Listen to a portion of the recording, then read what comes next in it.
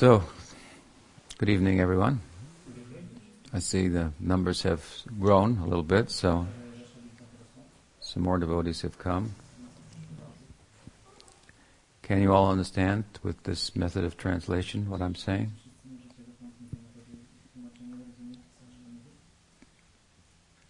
I guess so. Very good. So, as I mentioned this evening I would ask for questions. So, does anyone have any questions? Yes. Guru Maharaj, I'm reading Srimad Bhagavatam, and I was reading in the 4th canto about the descendants of Dhruva Maharaj, and I think the name of the king was Anga, and he didn't have any descendants, any children, so he made a yajna, and then he got the blessing that he would have a son. But then that son turned out to be Vena. So why did he get a son like that? I don't know. But so let them ask the question.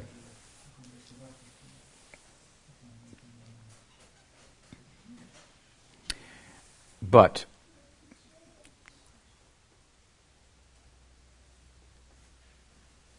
while there are various prescribed methods in the sacred text for acquiring different results, mostly for acquiring good results. People want good karma. They want good sons, good daughters. And so it's in their interest to pursue such material results with reference to God and by a method that takes the godly factor in life into consideration. This is what constitutes being religious. To color one's human life with a religious or godly shades, as opposed to spiritual life, which is kind of begins with understanding the limits of humanity and with the intention of transcending the limits of humanity which confine us within birth and death, no matter how good of a human life we might have. And so sometimes while in pursuit of material acquisition by a religious methodology, we may get the result that we're after, ostensibly, but we may also get an extra result, which may appear to be a negative, but in fact may be a positive in terms of providing negative inspiration for moving from a religious orientation to life to a spiritual orientation in life. So, in that instance, the negative result is a far greater and more positive result than the apparent positive result of getting the material result that one desires.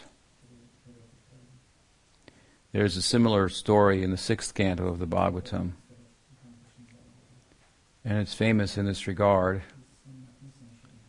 That's the story of Maharaj Chitraketu. So Bhagavatam is full of these kinds of stories. And we have to understand what Bhagavatam is teaching. It's teaching more than religious life. It's teaching even more than a basic spiritual life. We have the famous aphorisms, Atato Dharma Jignasu, now is the time to inquire about religion. And that is followed by Atato Brahma Jignasu, now is the time to inquire about spirit, about Brahman, about Atma. And arguably in Gaudiya Vaishnavism we have the aphorism Atato Rasa Jignasu, now is the time to inquire about rasa, which is considered then to be the very essence of Brahman. As we spoke this morning, Brahman who's everywhere, moving. It's a very extraordinary idea. And even while it so transcends humanity and even Brahman, in a sense, it appears before us in a very human-like appearance.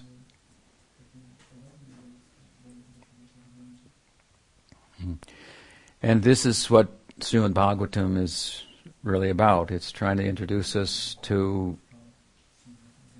Brahman as rasa. It takes from the lead from the Upanishad, Rasovai Saha, Taittiriya Upanishad, from the Anandavali, the chapter about Ananda. And it begins, Nigama kalpataro galitam phalam shukamukadamrta drabasam vitam pibata bhagavatam rasam alayam muhuraho rasika bhuvi bhavukaha.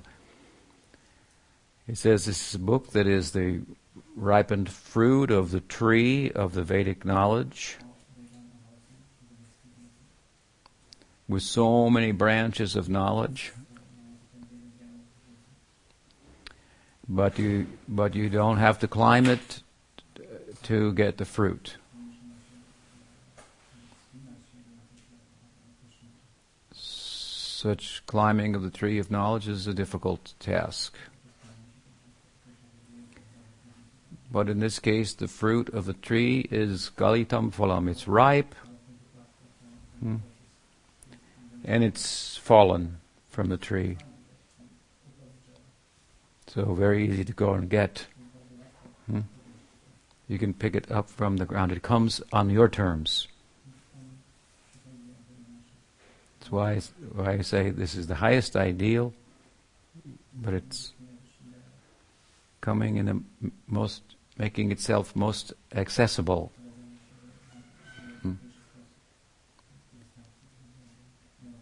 Coming within human society.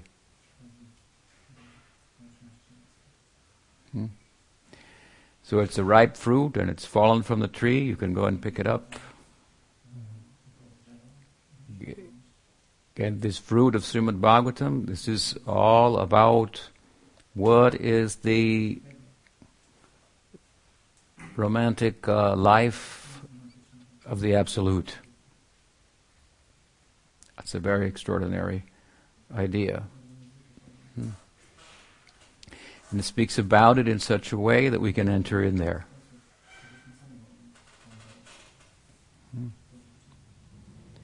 It's said that to be interested in that is to have gone such a long distance in one's spiritual sojourn.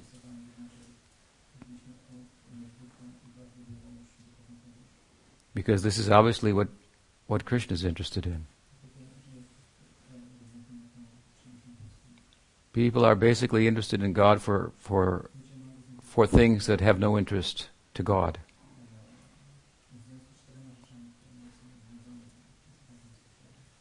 For example, as the story tells, people are interested in God for things. And God's not a thing. And we're not a thing. We're something else. Things are part of the objective world.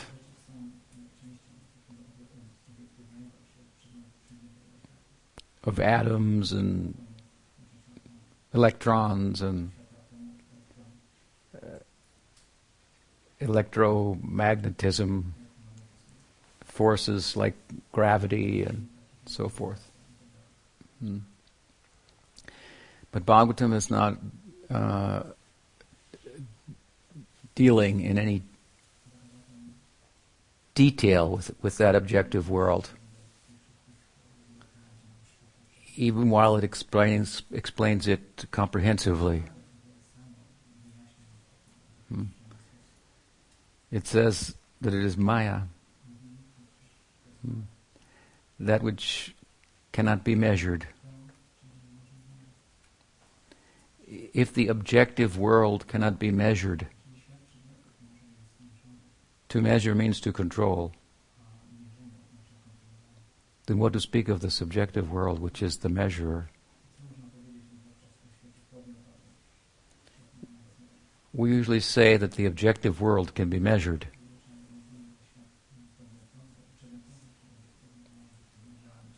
And we make measurements about the world with mathematics, for example, which is the heart of science. And we understand things about the world to an extent that we can manipulate it in such a way as to bring about predictable results.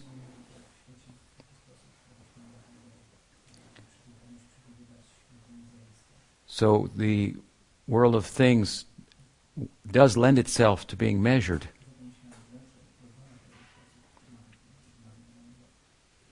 But Bhagavatam, while admitting that, goes on to say that to measure it completely, that is not possible. To bring it within the fist of your intellect, that is Maya. That is an illusion. Do you think that you could become an Ishvara Parama, to completely control the whole thing? In fact, we control just a very little bit of it. Only for a short time. So, if we cannot measure the measurable world, what to speak of measuring the immeasurable world that we are a member of? Do you understand what I'm saying? In the world of atoms and electrons and so forth, there's no such thing as experience.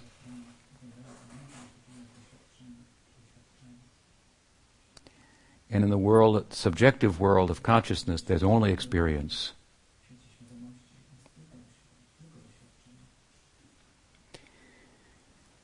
How much different is experience and non-experience?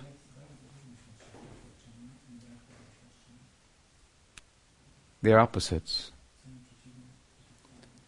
You cannot get experience out of non-experience.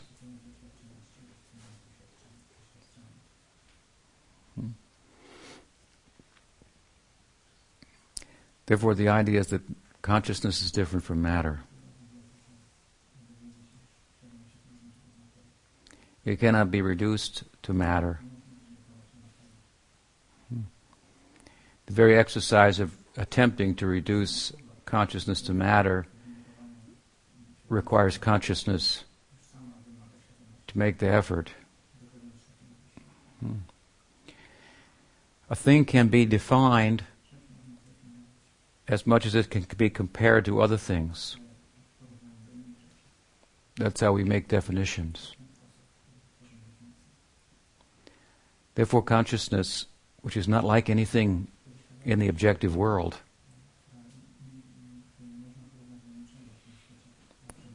it cannot be defined. That's why the Upanishads say, neti, neti. When talking about consciousness, in an effort to define it, to explain it, it says it's not this, it's not that, it's not this, it's not that.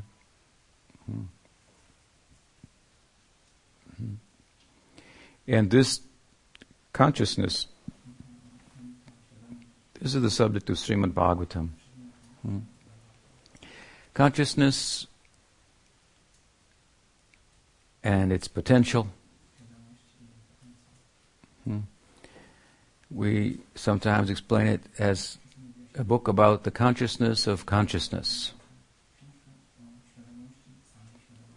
It's all about the possibilities within the subjective realm.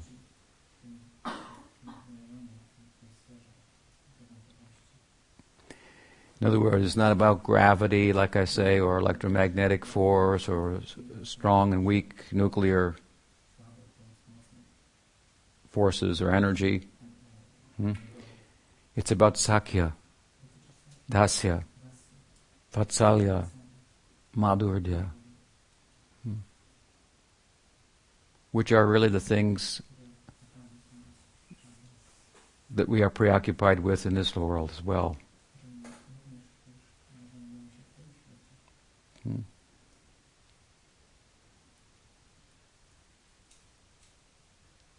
Even if we are a scientist in the lab on the brink of a big discovery, but we get a message that something happened to our family, then we will go there.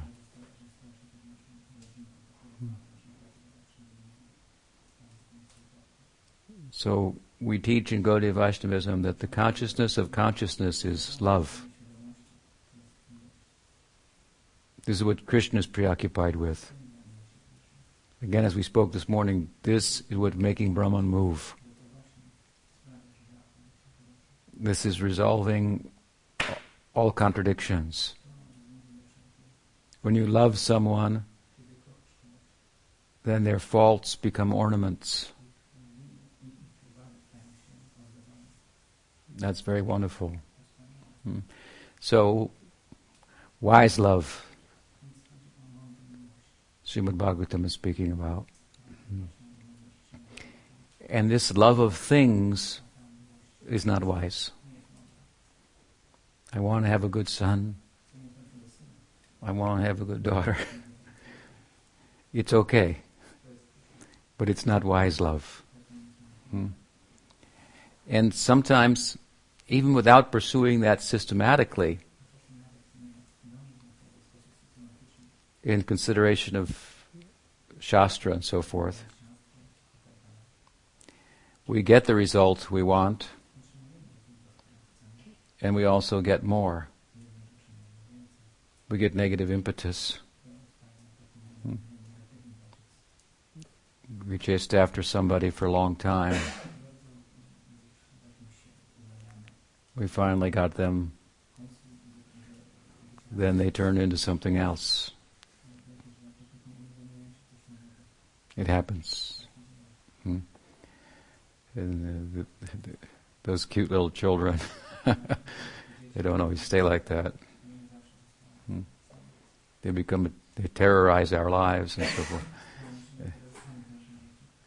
We've been terrorists ourselves. It happens. What does that do? In one sense, that gives the parents the opportunity to make sacrifices, to love us anyway, even when it's difficult. So sometimes we find that even without pursuing Shastra in search of material acquisition or material results, we get an extra that we don't always understand it for what it is. And sometimes, apparently, when following the Shastra as well, but perhaps the person who's following the Shastra in a religious way, when they get the extra, so to speak, they can understand it a little better and the implications of it, and they can take full advantage of it and go the distance by moving from a religious orientation to life to a spiritual orientation to life. from moving from asking God for things, where would we go from there? To approach God for things, this is not very wise.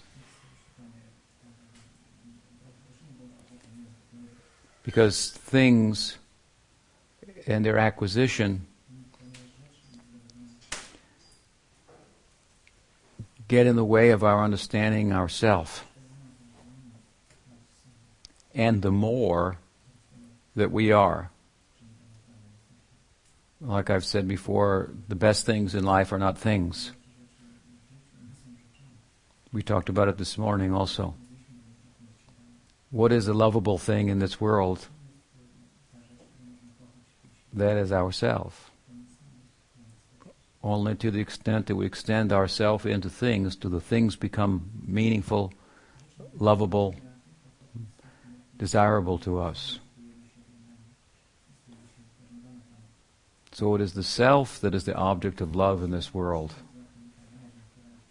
And in the pursuit of things, that truth is obscured.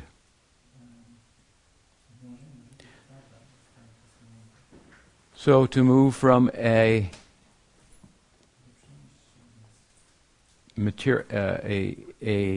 orientation towards God in pursuit of material acquisition,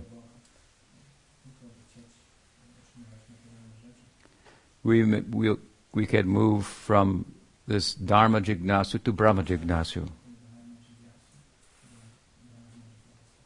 to inquiring about the more that we are than what meets the eye and the mind.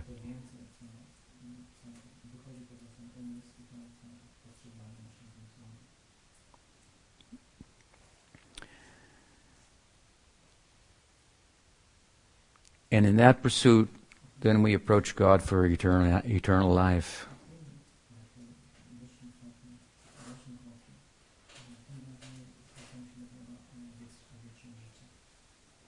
If you approach God for things, He has various agents by which such things can be provided. If you approach for eternal life, then He has to be involved a little bit. But it's not something that is very exciting to Him.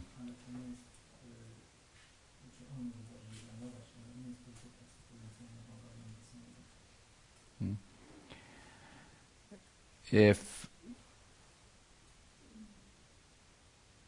in pursuit of eternal life, we are in pursuit of knowledge, really. We're in pursuit of that which is enduring. We cease from being in pursuit of enduring life in relation to things that don't endure.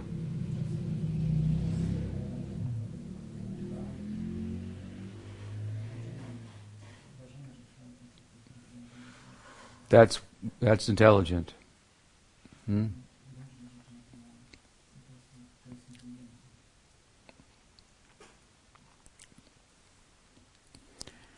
But both of these orientations are worldly, even while God is factored into them. The first orientation for things is obviously world-centered. The second orientation is for moving away from the world, for getting release from attachment to things. So that is also worldly centered, even while God is factored in to some extent. But in bhakti, we don't have a world-centered life, but truly a God-centered life. It's centered on what God is centered on, which is bhakti. Bhakti is that which is, again, Bhakti makes Bhagwan.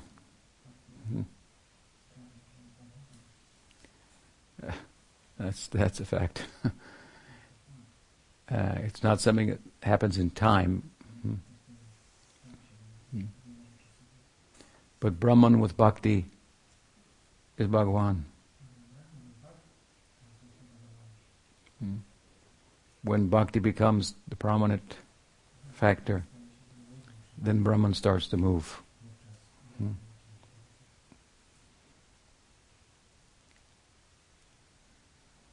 If we approach Brahman with little bit of Bhakti, how little? We're not against Bhakti. Then Brahman moves just a little bit, enough to make room for you. Come in. Something like that. That's all. You can enter Brahman and sit there forever. But this is not really exciting to Bhagwan. So to move from pursuit of things to which is ignorance and bring suffering, to a pursuit of knowledge which ends suffering and brings enduring life, peace.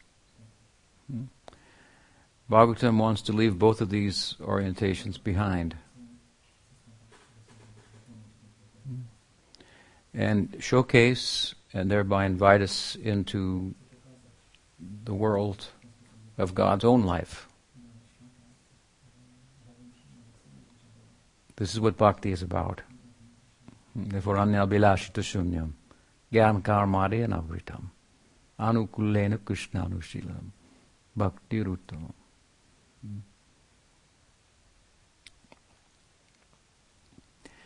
So Bhagavatam speaks about this directly and indirectly. So there are many stories of kings and others, many stories of kings of pursuing things, having everything, losing everything. How by a life it means of material acquisition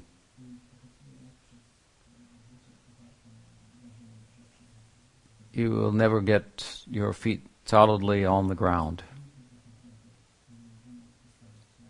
There will always be reversals. So when we find instances in the Bhagavatam where someone, in this case a king, and as I mentioned in the 6th canto also, Maharaj Chitraketu, he wanted a son.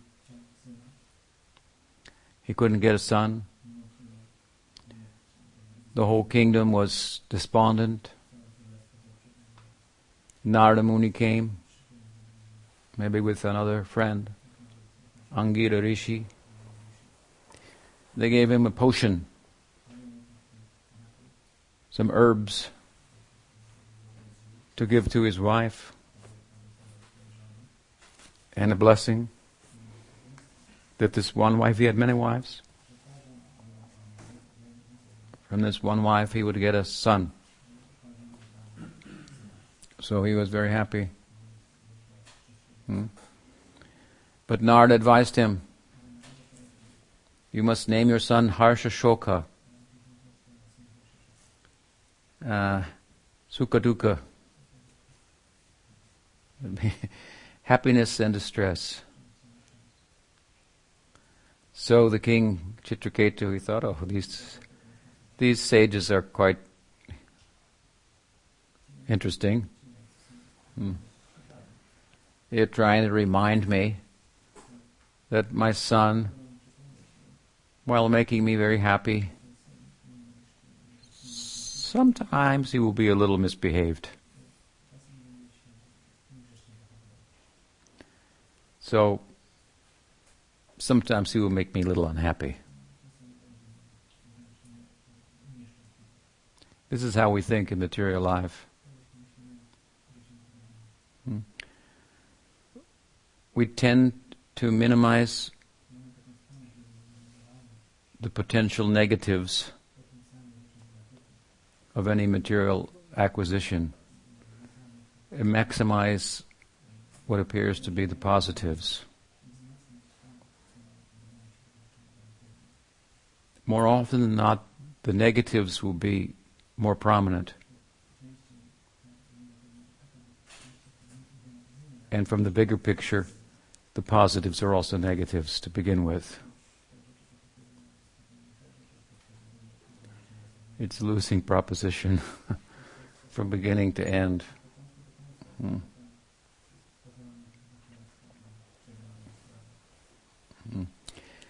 So anyway, the son was born. And everyone was very happy. Son was born, the king had a son. And the son would be the heir to the throne, as was the system in those days. And so the queen who gave birth to the son was getting so much attention that gradually the other queens, they started to become envious of her. So, driven by their envy, they poisoned the son. And the son, who was dead, brought great distress to the king.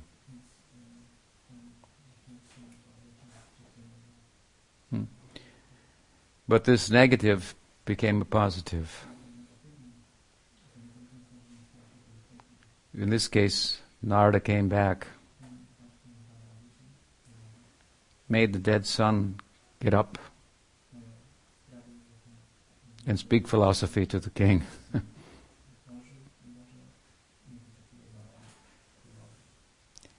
We shouldn't read Srimad Bhagavatam and expect that when we have a difficulty in our life, a negative, that someone like Narada Muni will come along and make it overwhelmingly clear to us that the negative is actually a positive when properly understood. But rather we are to read the Bhagavatam and understand these things from the text itself, so that we become a Narada. You see, so that we become wise from the text and start to pursue wise love. Rather than the pursuit of things that don't endure and things that have no capacity to reciprocate experientially with us.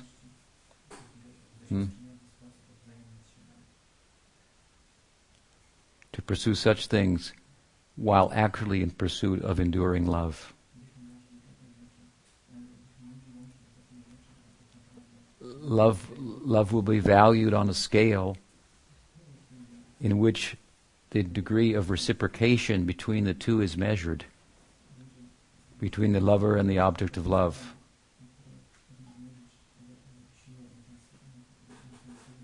As we've already explained,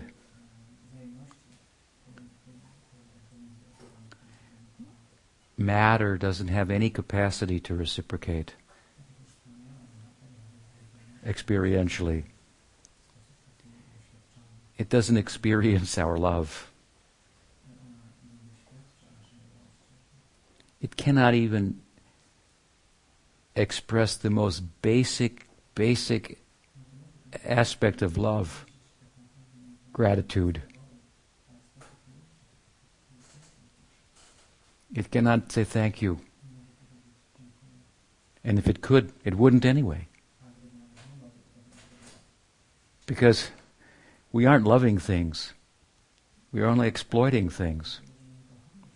We aren't giving anything to the thing. We are only taking things.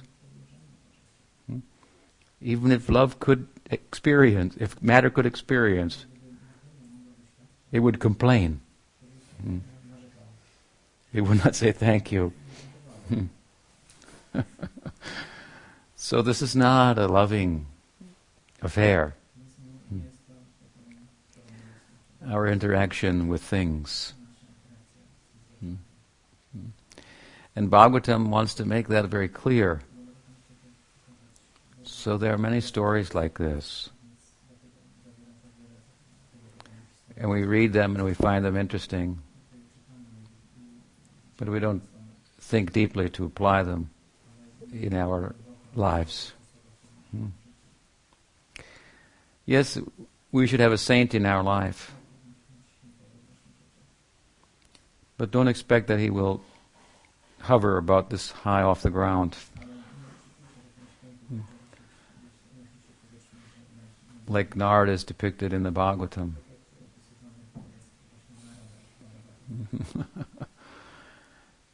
We have to see even the Guru with eyes of love. Even Krishna with eyes of love to understand.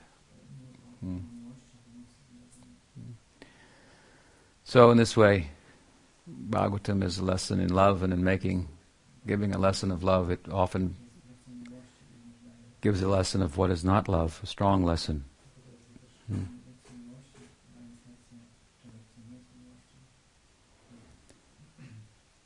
And thus the king acquired something, he followed religiously.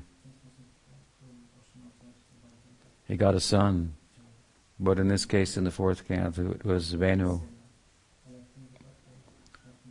who was a very big problem for the father and for others. So we are to learn that by material acquisition, there's no assurance that our lives will be happy. Does that help? Nice story. Another question? Shastras are poetic texts. Shastra what? Scriptures are poetic. They are Some of them. literary texts in a sense. Yeah. And the relationship with God in the scriptures is very often described in terms of theory of rasa that is connected to, for example, Natya Shastra of Bharata Muni. And my question is it possible to experience God through any kind of creative activity that gives you the feeling of freedom from your ego and feeling this kind of like connection to something higher? This question here. Well, the secular theory of Ras Shastra in India does carry with it the idea that the arts, for example, drama and so forth, have the capacity to transport us from where we are sitting as an observer into the emotional experience of the drama. And we all have experience of that. You go to the movies and you cry or you laugh, or you feel courage and fear and so on and so forth. So the secular ras,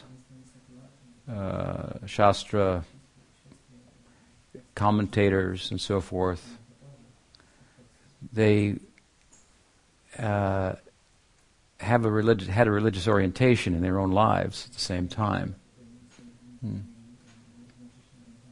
And so they looked at this ability of the creative arts to transport us somewhat beyond our immediate self. To be something like what the religious texts speak about when they speak about Brahman.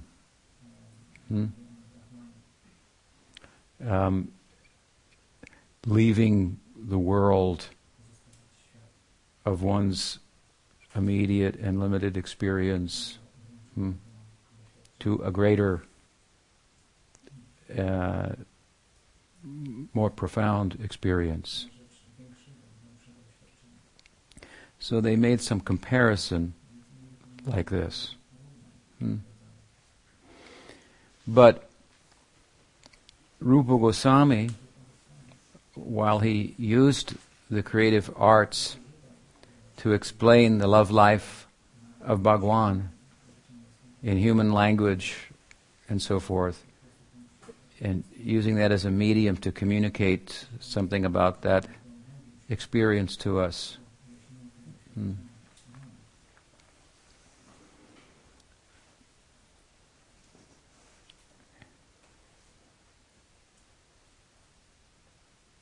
He had a different, has a different idea. Mahaprabhu Shri Chaitanya Dev said, "Na dhanam, na janam, na sundarim, kavitam va." You understand? He said, I don't want followers and all the prestige of people thinking I'm something important. I have no interest in that. I don't want wealth and all that comes with that. I have no need for a significant other, an emotional, physical partner in my life. Na dhanam, na sundarim, kavitam. And neither do I have any interest in the arts. This is what he's saying. Kavitam, poetry, drama, and so forth. This was considered to be the upper rim of the cultured and religious at that time and intellectual society. Some people listen to hip-hop, and some people go to the opera. So, and some people read, detectives' novels, and some people read Dostoevsky or whatnot.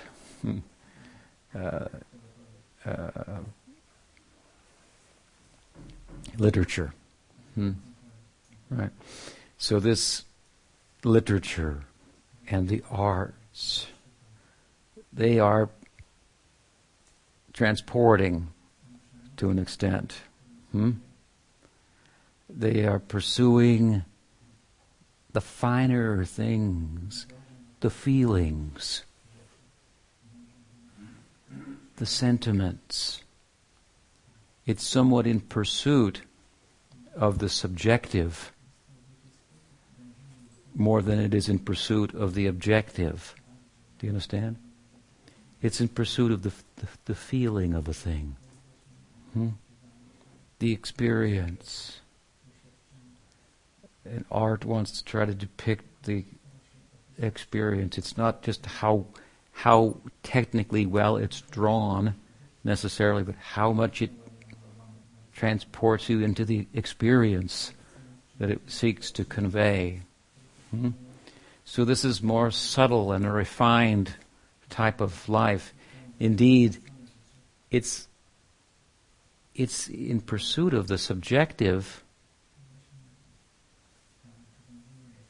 more than it's in pursuit of the objective. We could say it's in pursuit of qualia.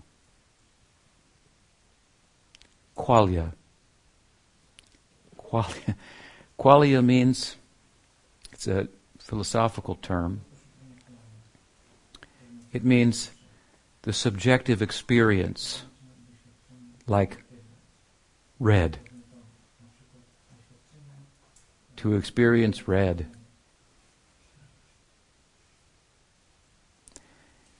You could know everything about red physically. What kind of photons and how much refracted light and so forth makes red. You could know everything about red physically, but not have the experience of red, which is private. Other people have it, but it's all subjective. Do you understand? So these feelings, subjective feelings, there's nothing in our brain that gives any reason. There's no place you can press to get red, green feeling. What these things are from the point of view of Vedanta, in Vedanta, the self, the experiencer, experiences an approximation of the objective world through the medium of the mind. And what appears in the mind as qualia, this is its approximate experience of what the world is like. That's why, for example, years ago, what was his name? Heisenberg? I think it was Heisenberg, the science physicist. He said, we don't experience matter as it is. We experience our experience of matter. That's why I said earlier, we can't even really measure matter. So the arts and so forth, they're very much about this the subjective experience. But we should also understand, which seems to be otherworldly. It's in the realm of consciousness.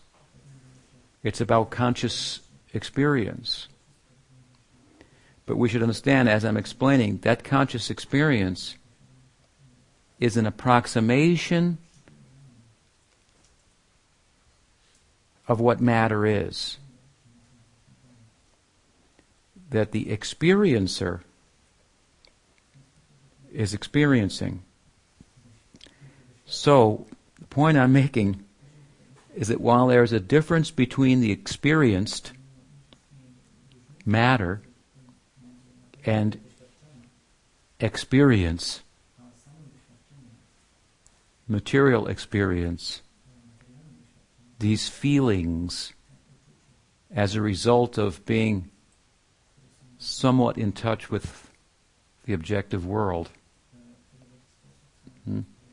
that the arts are concerned with and psychology is concerned with and so on and so forth.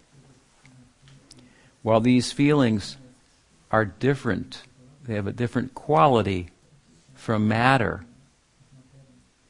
They can't be found in matter alone. They are at the same time different from the experiencer himself.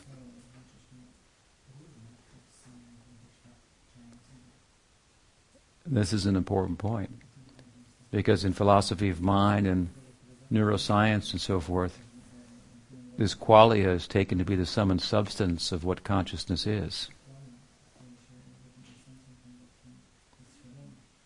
And the identity that's formed on the basis of this qualia,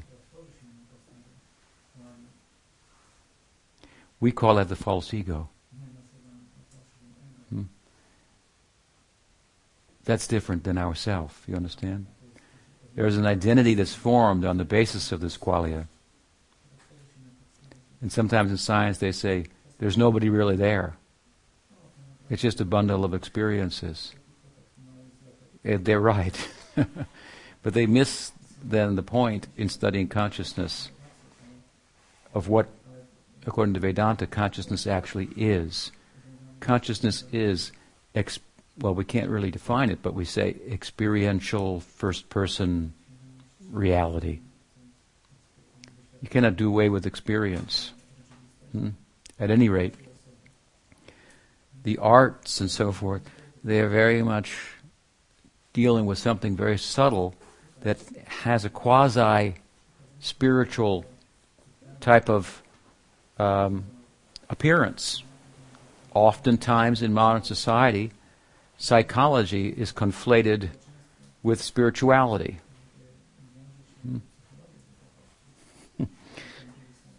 Certainly, the psychological dimension has more similarity with spirituality than the physical world. But still, the two are different realms. We can work with our psychology, no doubt, to understand our motives and so on and so forth, and be better equipped to pursue our spiritual life and so forth. But the experiencer is different than the experience that is an approximation through the medium of the mind, an approximation of the gross matter, atoms and things and so forth. So it's understandable that the arts, being preoccupied as they are with such, as limitedly as I've been able to, and inadequately as I've been able to comment on them, that they have a quasi, spiritual type of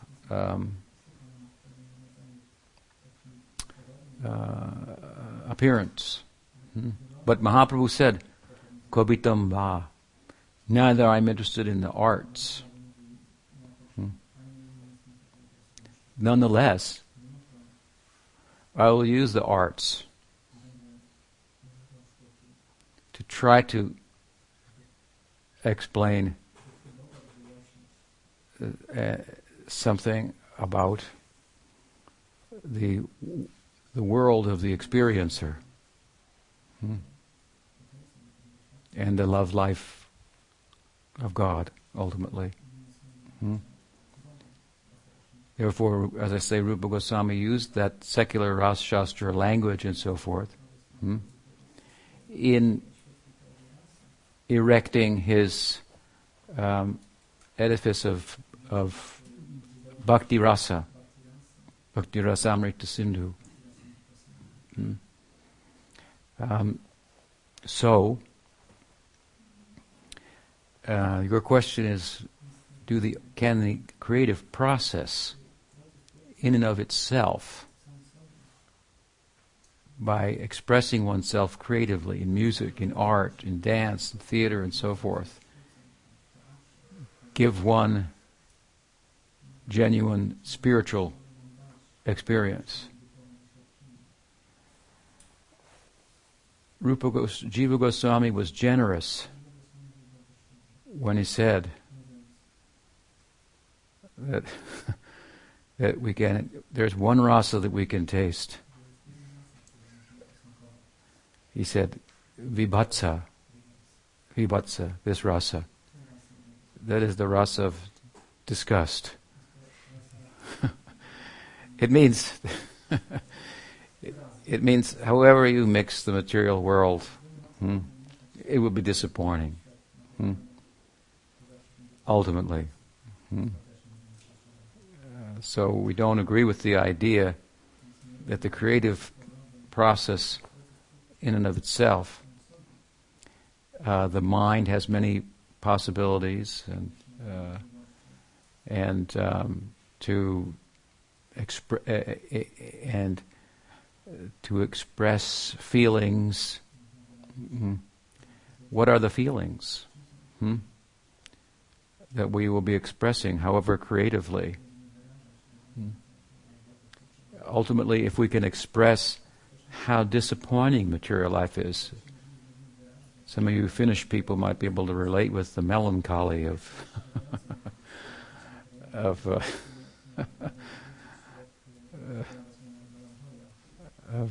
life. Some it's maybe from Eastern Europe and the communist influence also. And America is full of optimism and so forth. They have to get over that. Get over their perennial optimism and accept it. Sometimes there'll be sorrow. And sometimes there'll be sorrow. A lot of times. And that again, if we can draw that, and from that derive negative impetus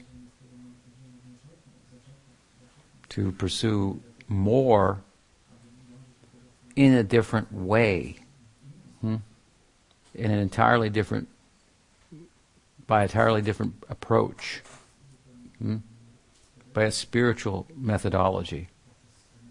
After all, the arts and so forth are an effort. They're kind of an objective effort to plumb the depths of the subjective reality. Whereas bhakti,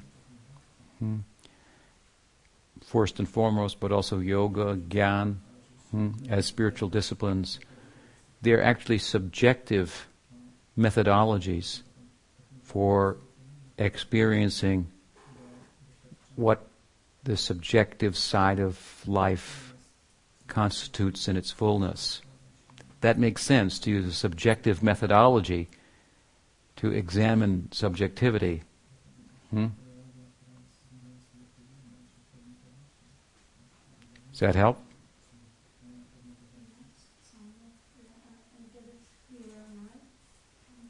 You have a comment further?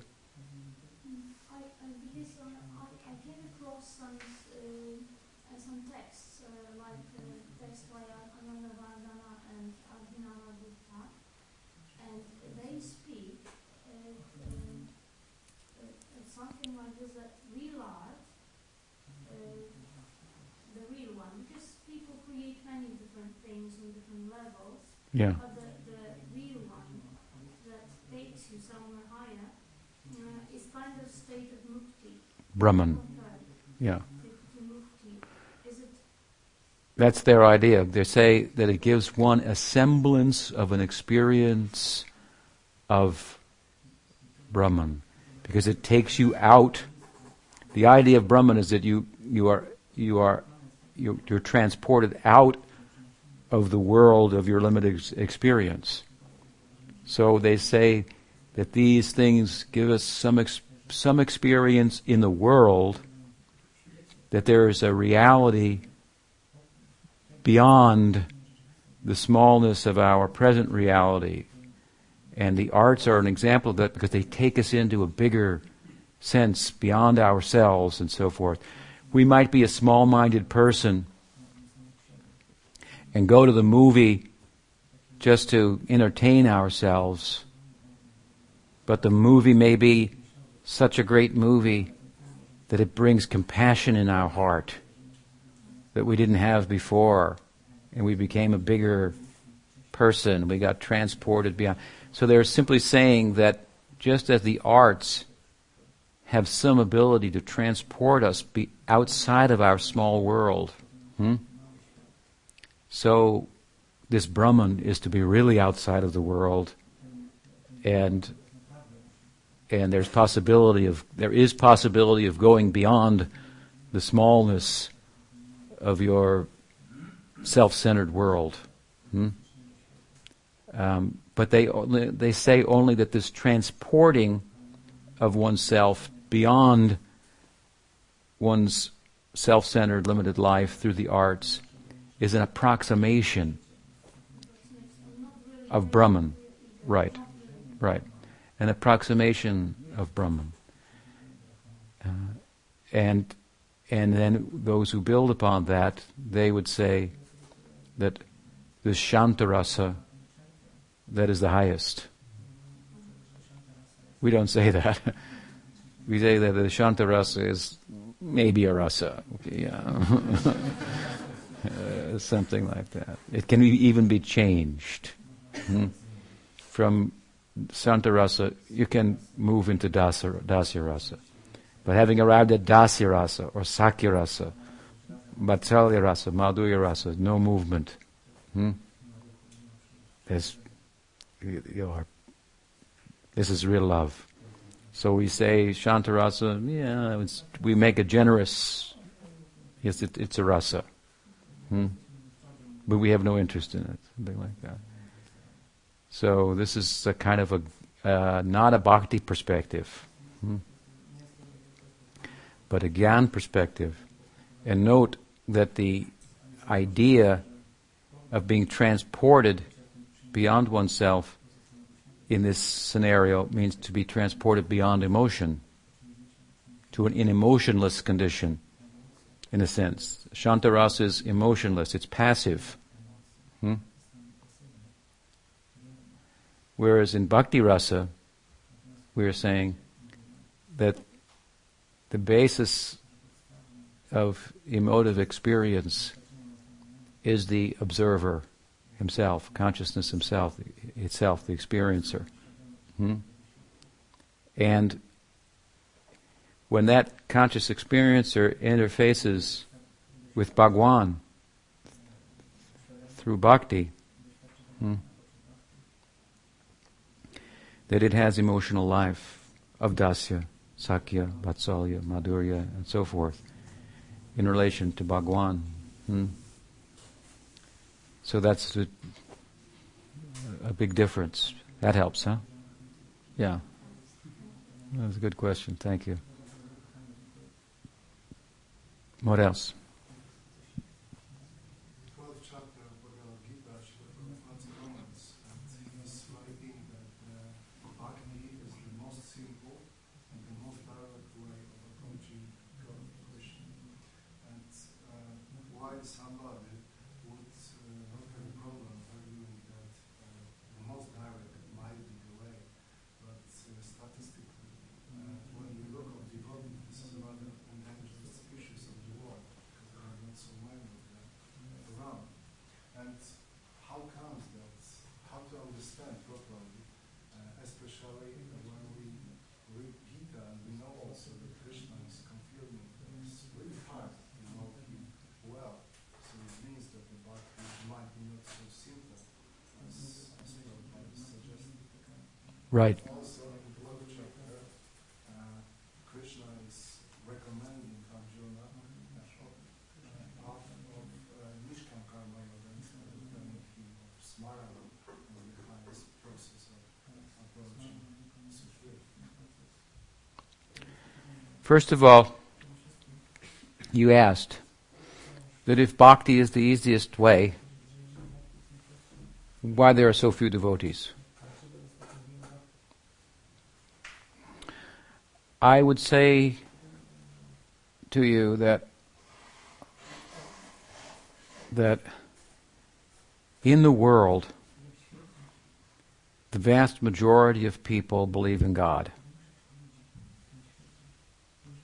Right? Whether their belief in God is well reasoned or not, that is another thing. But the vast majority of people believe in God.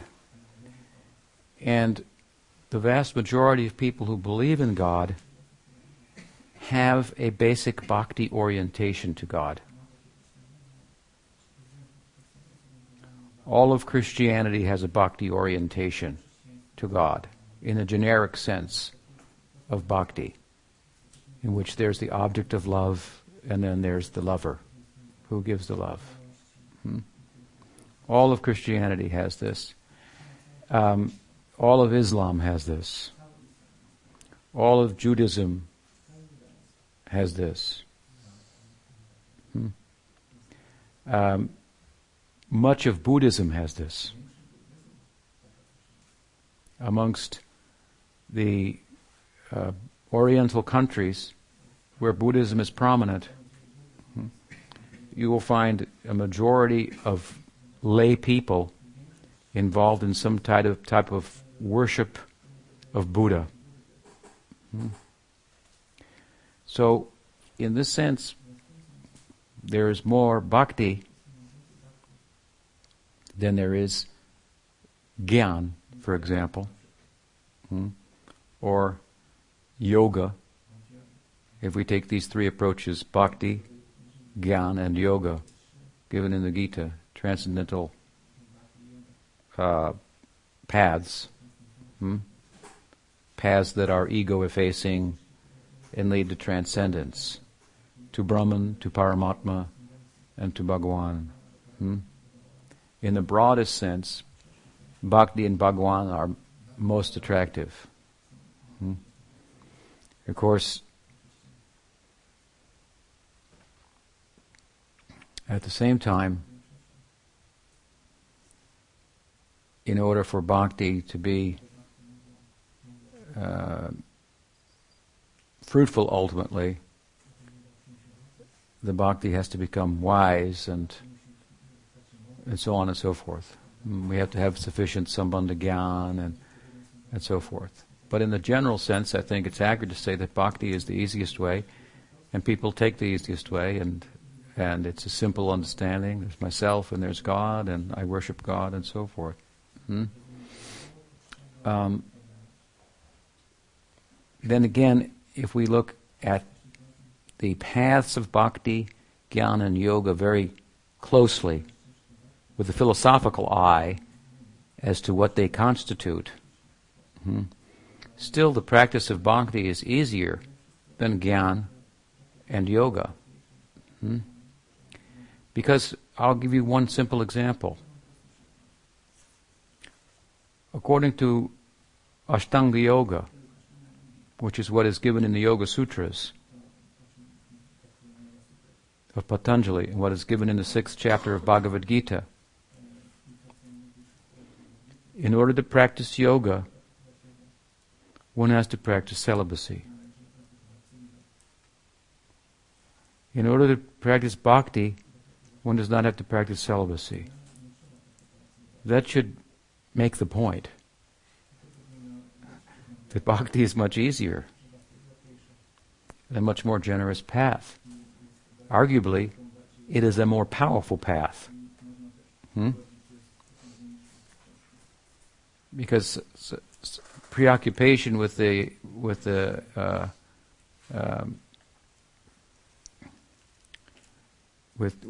sex life tends to be obviously very binding to material life. So much so, in order to practice yoga and gyan, you have to put that aside. There's a prerequisite.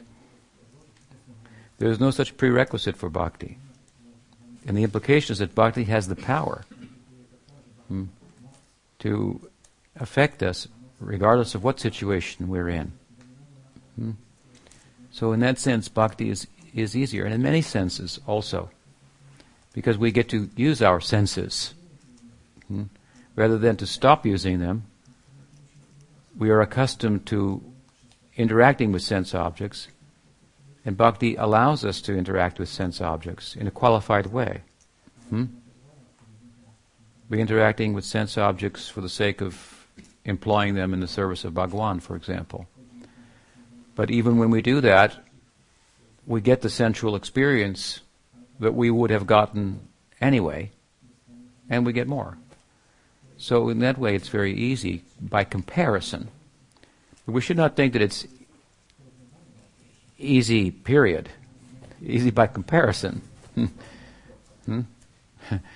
But it is a great challenge nonetheless. It is a yoga. So it has been also depicted in the Gita as a battle. And so it's a battle that you will win for sure. You cannot fall down in bhakti. There's no falling from bhakti. There may be an appearance of falling, but nothing's ever lost in bhakti. Neha bhikkamana shosti pratyavayana vidyate svalpam api asat So there's never any falling. There's never any losing, in other words, what you got. It's kind of like you climb the mountain and you throw the rope up, and then you climb there and you tie it. Then maybe you fall down, but you still got the rope up here, so you get back up there very easily. Something like that.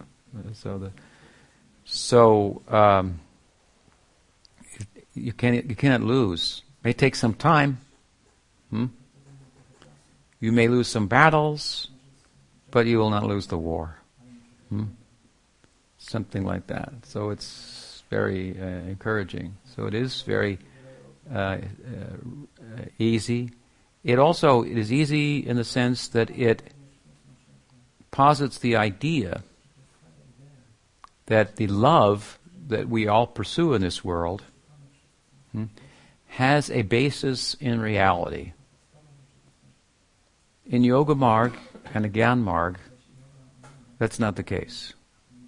In Gyan Marg, the only love is the love to exist. While in the Gyanis love to exist, we exist to love. There's a big difference.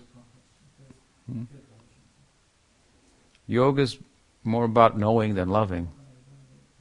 It culminates in Shantarasa. Ashtanga Yoga culminates in Shantarasa. That is much, much more than Brahman realization. But it's a very, very small thing compared to Dasya Rasa, Sakya Rasa, and what to speak of the Braja Leela.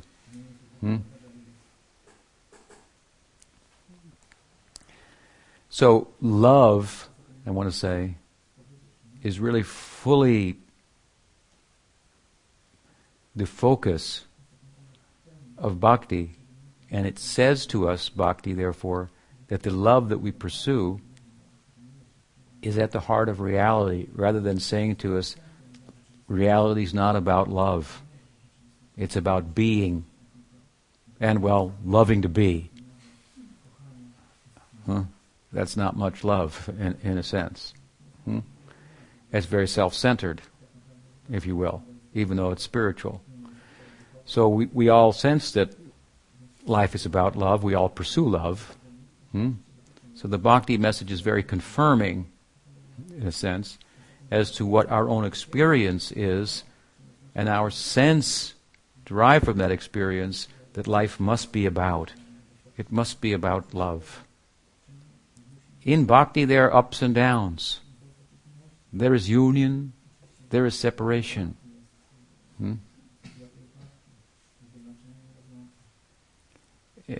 Even Krishna is wondering, she loves me not.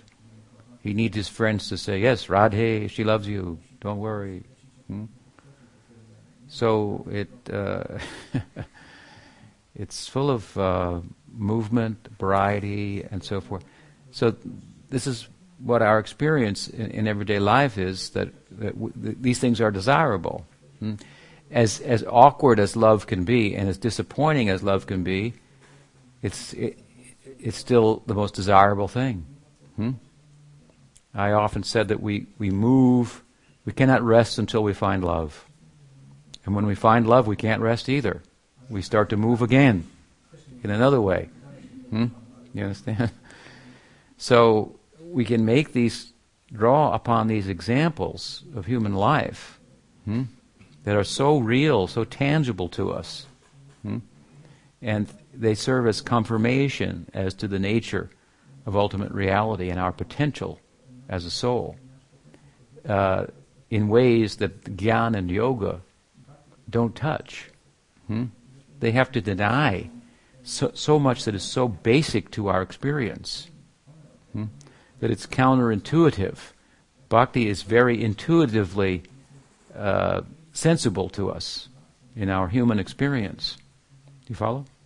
And we even say that Krishna, in order to fully experience himself, he comes to human society. So it's a very humanistic spirituality here. Theological humanism, theistic humanism, something like that. And it's also very It's also a theistic agnosticism at the same time. Because if you really look at the theistic arguments and the atheistic arguments, really rationally, objectively, you have to come to some agnosticism. You can say, I don't know. They both, you can make that argument. So in Bhakti, we are theistic agnostics. Because we say, we cannot know God completely. God cannot know himself completely. He's trying to know himself. He becomes as Chaitanya to try to know himself through the eyes of another, through the eyes of Radha. And he's having trouble doing that. And we're okay with that. We're okay with the fact that God doesn't know. That's very disconcerting to the yogis. He doesn't know. To the jnanis, they want knowledge. They find out God doesn't know. Now their whole path has become disturbed. But we're not disturbed by that. Love is full of uncertainty, for sure. Do you understand? So we are comfortable with that. This is what life is like, you see. So this way it's very easy. It's easier to accommodate. It speaks to the nature of our experience rather than to an artificial imposition upon the self. And then there in the 12th chapter, which is entitled Bhakti Yoga, it's about Bhakti Yoga, Krishna asks Arjuna, just remember me. Just meditate upon me. But then he says, but if you can't just meditate on me, then Abhyas Yoga, then practice doing it. Practice remembering me. This is smarnam. But you might not be qualified for that either. Then he says, so just do Vaidhi Bhakti. Do hearing, chanting, serving the deity, planting tulsi, and all these things. He says, but if you can't do that, then he goes down the ladder to Nishkam Karma Yoga. Ultimately, Prabhupada says, I think in his purport, just give something somewhere to somebody, more or less. So just start giving. You have to start somewhere, something like that. Because love is about giving. And the point here is also that in order to give fully, we have to give without any attachment to getting. And we also have to give to a center that can actually take everything. If we don't have the latter, we can't have the former. We cannot give completely if the object to which we give cannot take completely. Because giving is actually getting, and when we actually give, having both things in place, no motivation for getting, and giving to a center that can actually take, then only and proportionately does the giving equal the getting. Because the center is such that upon giving to the center, it distributes to the circumference. Like the stomach. If you give to the stomach, like no other part of the body, the stomach can distribute the food, the energy, to all the parts. So giving to the stomach on the part of the hand is getting. So, it's a real thing that you actually do get when you give. But the art of yoga and bhakti is how to give. So we may give to an object that's not capable of taking, and we may give with with the objective of getting as well. So there's all kind of problems with our giving. But at the same time, giving is very powerful. It's what we are about. ultimately. We're a unit of giving capacity. So if we start to give somewhere, giving will start to inform and refine the object. We may give to the wrong object, but the giving tendency, if we allow that to come within us, will start to refine